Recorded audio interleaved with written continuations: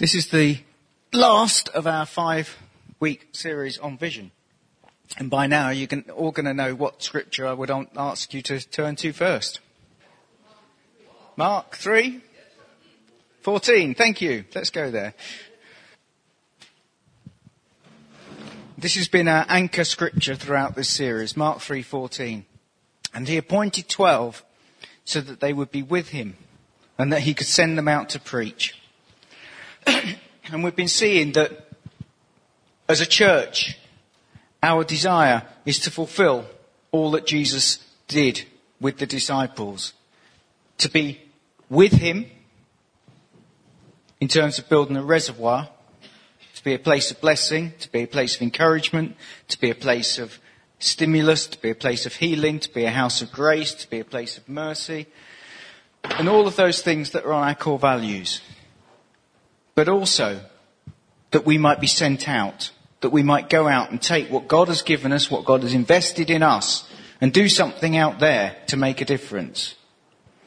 And the key things that we are all called to, no matter who we are, no matter what stage of life we're at, we're called to discipleship and to mission. We're called to become like Christ, and we're called to take what God has given us and go and do something with it. Anyone disagree with me? No? Happy with that so far? Thank you. Ruthie was looking at me with a scowl.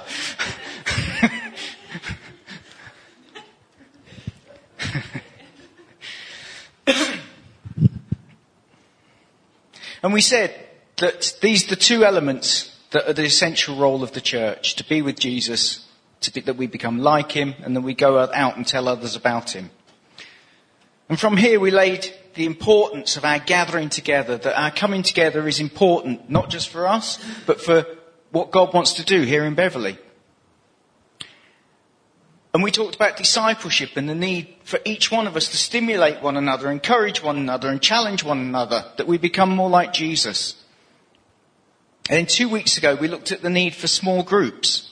Why we meet, why God puts us together in small communities of people, which again is part of that discipleship process. And we didn't limit that to home groups, we limited it to whatever God has called us for purpose to do together. That can be a place of stimulus and a place of encouragement and a place of challenge and a place of discipleship.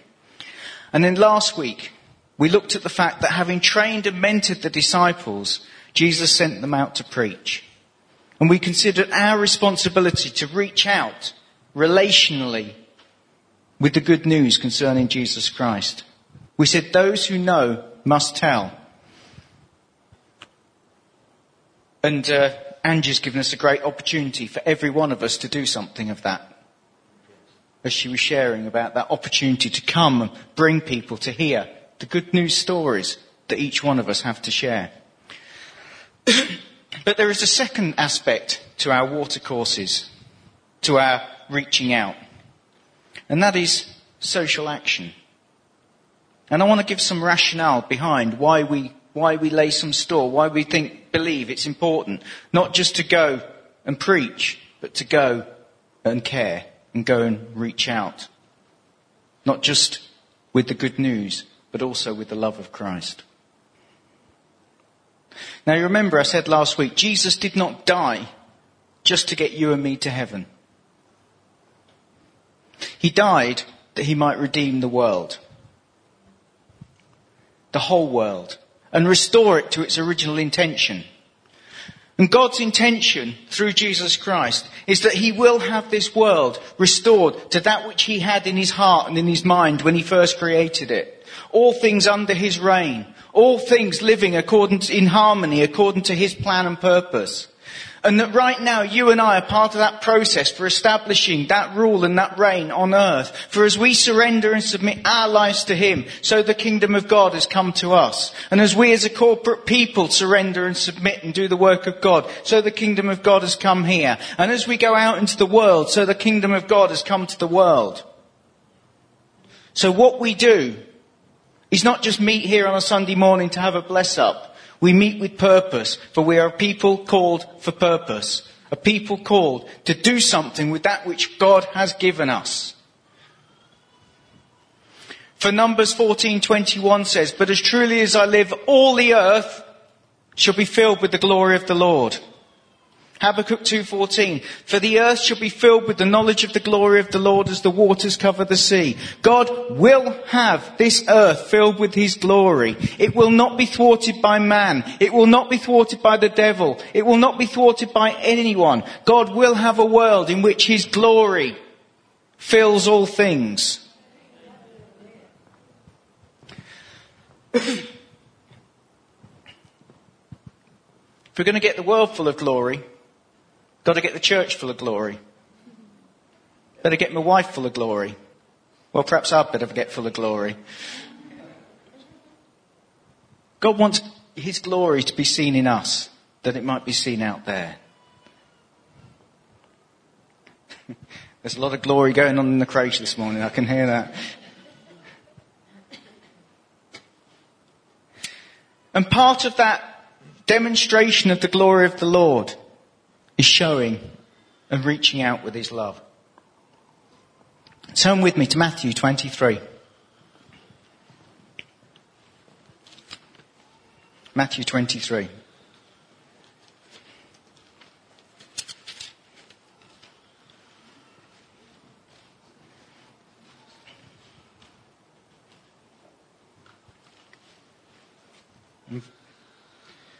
And verse 23. "Woe to you, scribes and Pharisees, hypocrites! For you tithe mint and dill and cumin, and have neglected the weightier provisions of the Lord, justice and mercy and faithfulness. But these are all the things that you should have done without neglecting the others." Just one verse there where Jesus is laying into the Pharisees. And what's he accusing them of? He's not saying, you don't do all the right religious things. They do all their tithing. They go to church once a week. They're part of a home group. They're doing all those good things. They're living pretty good lives. They're trying to live according to the law, because Pharisees did. They really thought the law was important. But what were they not doing? They didn't show love, mercy. That's right. They were neglecting what Jesus says are the weightier matters of the law. See, it's not good enough for us just to live nice, clean lives if we're not taking action. That's more important. Showing love and care to the needy and to the lost is more important than just making sure I'm not sinning today. Jesus says I should make sure I don't sin today, absolutely. But actually, it's just as important that I'm going out and doing something with what God has given me. Otherwise, I'm neglecting the weightier matters of the law. And that's what he was criticising the Pharisees for the fact that they were doing all the nice religious things, but they were neglecting the poor. They were neglecting the needy. And he gave very good examples of how even they were dishonouring the law by neglecting their parents who were in need and so on. And Jesus' message to the Pharisees was, look, you've got some things right, but you're missing out on the big bit that I've called you to do, which is go and do something with your faith and demonstrate it to those who are in need. Care for the needy, care for the widows, care for the orphans, care for the lost, care for the sinners. Do something with it, because that's more important. And that was Jesus' message to the Pharisees.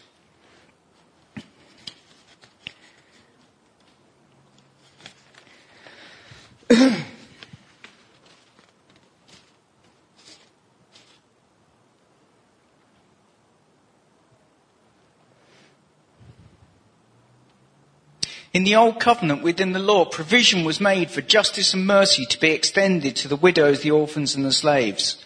And you'll find that in the book of Deuteronomy, detailed in detail.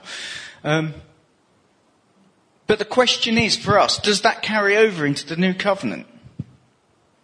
Israel was a nation, so they were given responsibility to care for the widows and the orphans and so on.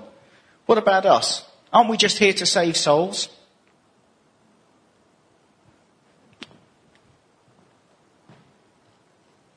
Should we only be concerned with people's eternal destiny? Should we leave temporal and social issues to the government? There's certainly an argument that's been given by many evangelicals in the past. and one with which I cannot agree. When Jesus came, it's not without accident that his first sermon was to affirm the need of justice. Turn back with me to Luke in chapter 4.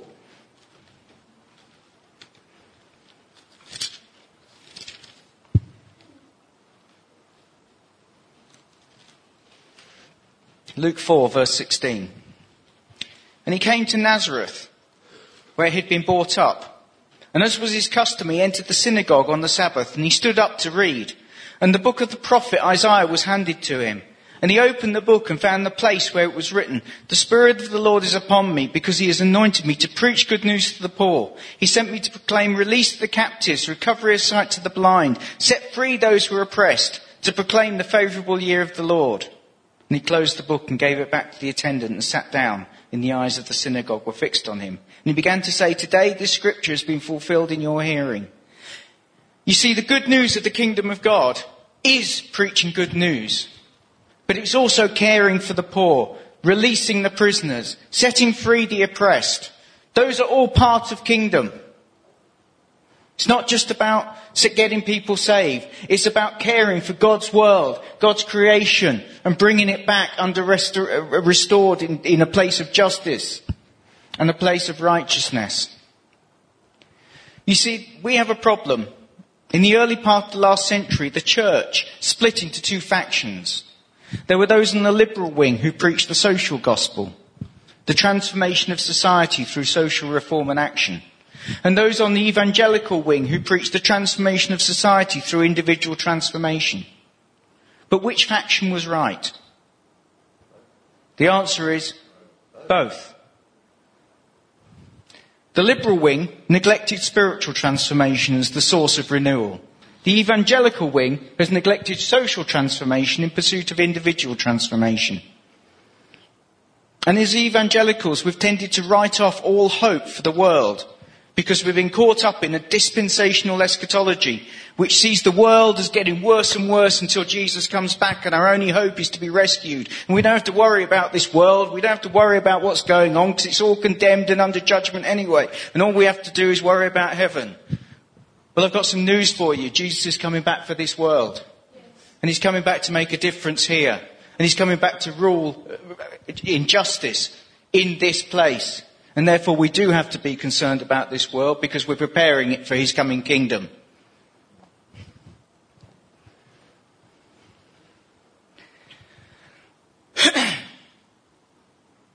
This whole thing of the social against the spiritual is a completely false dichotomy.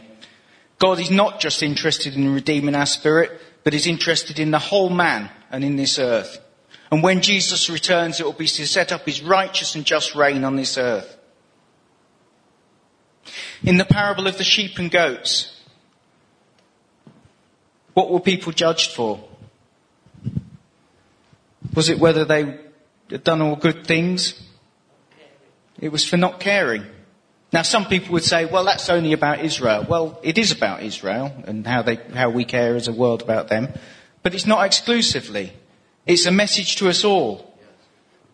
The gospel is confirmed and proved by how we will care for and for love and stand with those who are oppressed, those who are in distress, those who are discontented, those who are in trouble, those who are in need of mercy.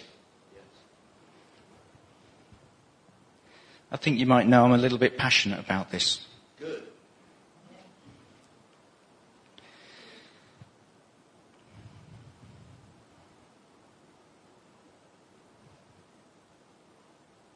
Some might argue, well, what about the passage where Mary came and anointed Jesus, and the disciples were saying, well, couldn't that ointment have been taken and sold for the poor? And Jesus said, you've got the poor always with you. I've heard that as an excuse as to why we shouldn't bother about the poor. We've just got to actually think about worship. Well, actually, yes, of course, worship has to be our central thing. And yes, this was a wonderful act of Mary in pouring out that which was her most costly possession to anoint Jesus. But it was a special moment, a one-off incident to prepare him for his burial. Jesus didn't say, just because I'm not telling you to care for the poor with that ointment, I'm saying never care for the poor. Yes, you have responsibility to care for the poor. And clearly the question was only asked because the disciples were used to using their money to bless people and encourage them and care for the poor.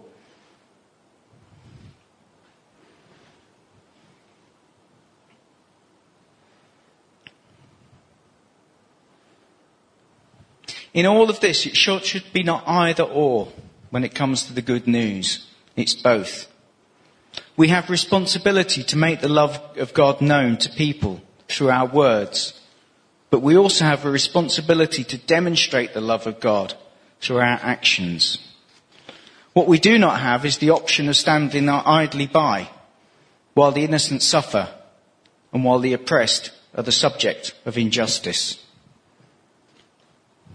When those treated unjustly can't cry out, then we have a responsibility to cry out for them. So what could we do? What can we do? We can lobby government. We can make choices in the way we buy stuff and which companies we support. We can be less selfish in our lifestyles. We can give to charities that invest in building up the communities of the developing world. There is much we could do, just in a practical way. When we go to India, we're investing directly into communities of people who are benefiting directly from our input. And you're part of that. We're blessing and encouraging and building up those who are less well off than ourselves. See, in all of this, we need both personal transformation and spiritual renewal. We need to walk in personal righteousness, but these things should be a springboard to cause us to reach out to the world, taking the message of redemption and working for freedom for all who are oppressed in any way.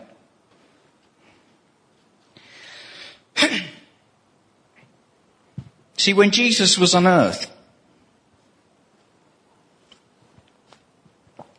he went about doing good. He went about preaching and bringing the good news. But he also went about healing. Have you ever thought about why he did that? Because there was a need. He saw, and his heart went out in mercy to those who were in need. Now think about it. They never had the health service that we have. If they were sick, they got sicker. The doctors didn't know much, and they had no hope. So Jesus went to the poor, to those in need, and he healed them. He went to the sinners, and he brought them in. He went to those who were oppressed, and he set them free. His actions didn't stop with his words. They transmitted into action that changed lives.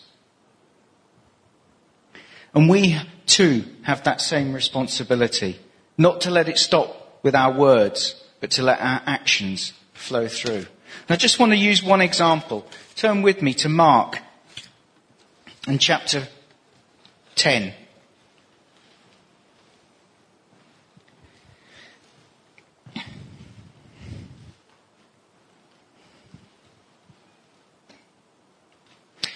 Today is Palm Sunday, as you may have guessed from Ali's references to Hosanna and putting it up there. And this story occurs right on or just before Palm Sunday, verse 46. And when they came to Jericho, as he was leaving Jericho with his disciples and a large crowd, a blind beggar named Bartimaeus, the son of Timaeus, was sitting by the road. And when he heard that it was Jesus the Nazarene, he began to cry out and say, "Jesus, Son of David, have mercy on me." Many were sternly telling him to be quiet, but he kept crying out all the more, "Son of David, have mercy on me." And Jesus stopped and said, "Call him here." So they called the blind man, saying to him, "Take courage, stand up, he's calling for you."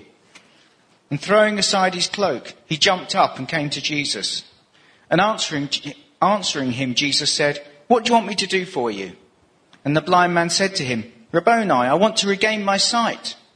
And Jesus said to him, "Go your way, your faith has made you well." Immediately he regained his sight and began following him on the road. Jesus at this point is on his way to Jerusalem. He knows what is going to happen when he gets there. He knows that when he comes up to Jerusalem, he's going to encounter the priests and ultimately he's going to be crucified. It says in one of the scriptures, he has his face set like flint to go and fulfill that which he's called to.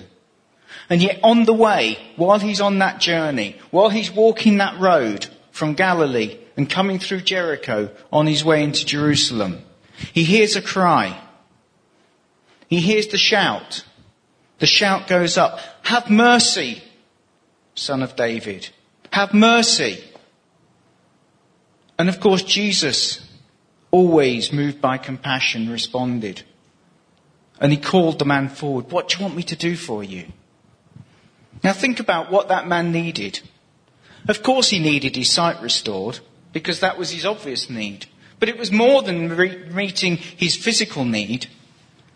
There was an economic need as well. That man was reliant on begging in order to earn enough to feed himself. Restoration of his sight for him was more than just giving him a function back, a facility back to use. It was actually giving him economic power to be able then to go out and earn and be able to build a life for himself. And Jesus' act of mercy did far more for that man than just restore his sight. It gave him back his life. And beyond that, obviously gave him faith that the man, Son of David, was the Christ, the Messiah. Jesus was not neglectful. Jesus was not dispassionate, saying, "Oh no, I'm on my way to the cross. I haven't got time to deal with this now." He listened, he heard the call, and he responded, because he responded in mercy. And he brought, out of that response of mercy, he brought life, freedom, freedom from oppression, freedom from injustice, freedom from the insults of the crowds. I mean, it says in the passage, they kept telling him sternly, "Be quiet." He was getting insulted by the crowd, and I'm sure that wasn't the first time he got kicked, knocked, shouted at for being a nuisance on the streets. But Jesus ignored all that, laid it aside, and gave him his dignity back by restoring his sight to him. Now, you and I may not have a healing ministry. We can pray for people. We may not be able to go out and heal blind eyes. We may. If you're called to it, go and do it. But we can all do something to care for the oppressed and for the poor and for the needy, the people we find around us. There is none of us who are accepted from that. There are none of us who can't do something to care for those that we see in a state of need. We all can follow Jesus in that.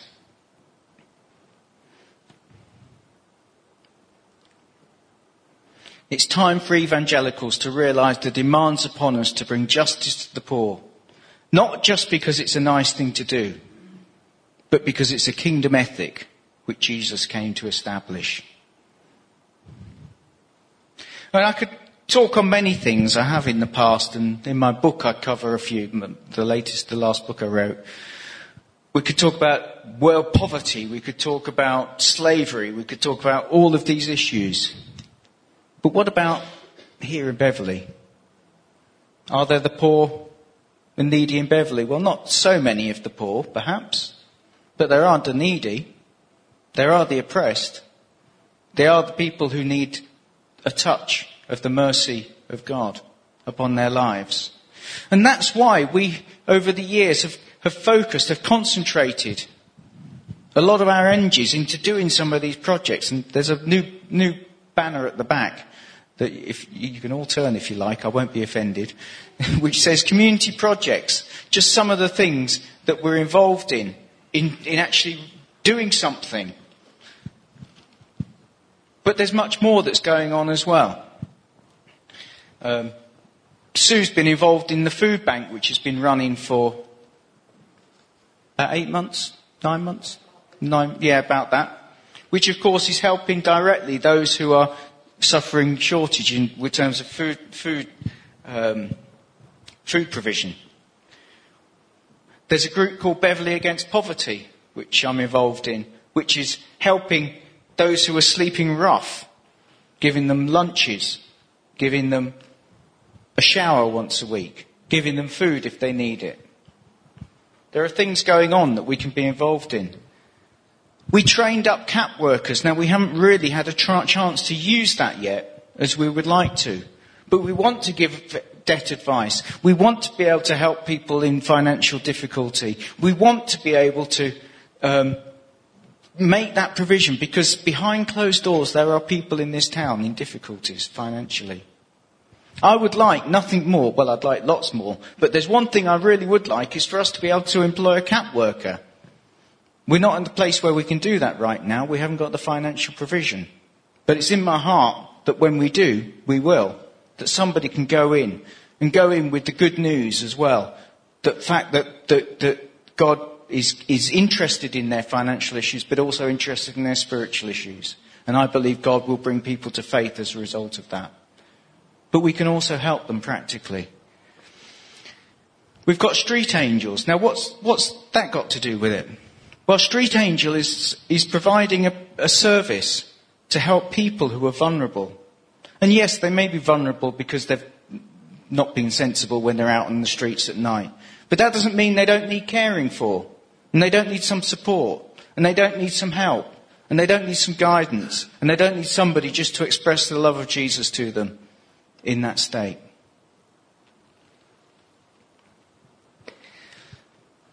And we've been training people in crisis pregnancy. And again, we're not fully through that, but the idea is to help those who are in desperate need, who don't know where to turn, and who have questions about how they move forward with their life, just to give some help with that. I also have it in my heart to start a counselling centre in this town. A place where anybody could come and receive counsel and help and advice and support and strength to help them come through whatever they're going through at the time. Now, those are just examples, and there are many more things we can do. And what I don't want to do is overburden us, because there is only so much resource and so much time and so much energy and so many people available and so on. But what I do want us to grasp hold of is the fact that we do these things not because we just think they're a good idea, but because we have a heart to reach out to the lost and the needy in this place.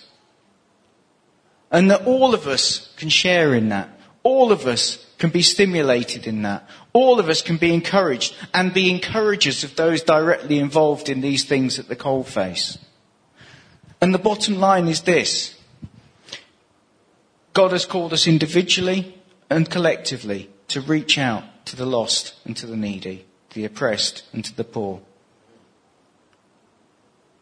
And I just want to encourage and stimulate us all to take that seriously, to take that responsibility seriously, to perhaps think about how we could do more, or how we could support this or that. And let it become not just something extra we do, but part of the warp and woof of our faith lived out in a needy world. Because I believe that's what God calls us to. And I think I'm going to leave it at that. Can we pray?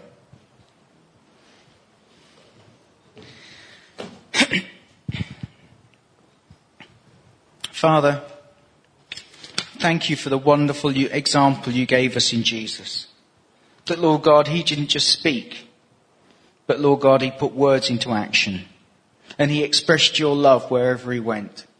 And I pray, Lord God, that we might be a people so consumed with your love for us and your mercy for us, that we want to extend that love and mercy to everybody in every way possible. That we want to give them the good news, and we want to share, Lord God, what you came, the life that you came to bring. But also, Lord God, that we might be a people who reach out in every way possible to care for the needy, the lost, the poor, the oppressed, those subject to injustice. That, Lord God, they might know something of the love of God coming through us, and might respond to that love and come to know you, the giver of all love. Amen. Amen.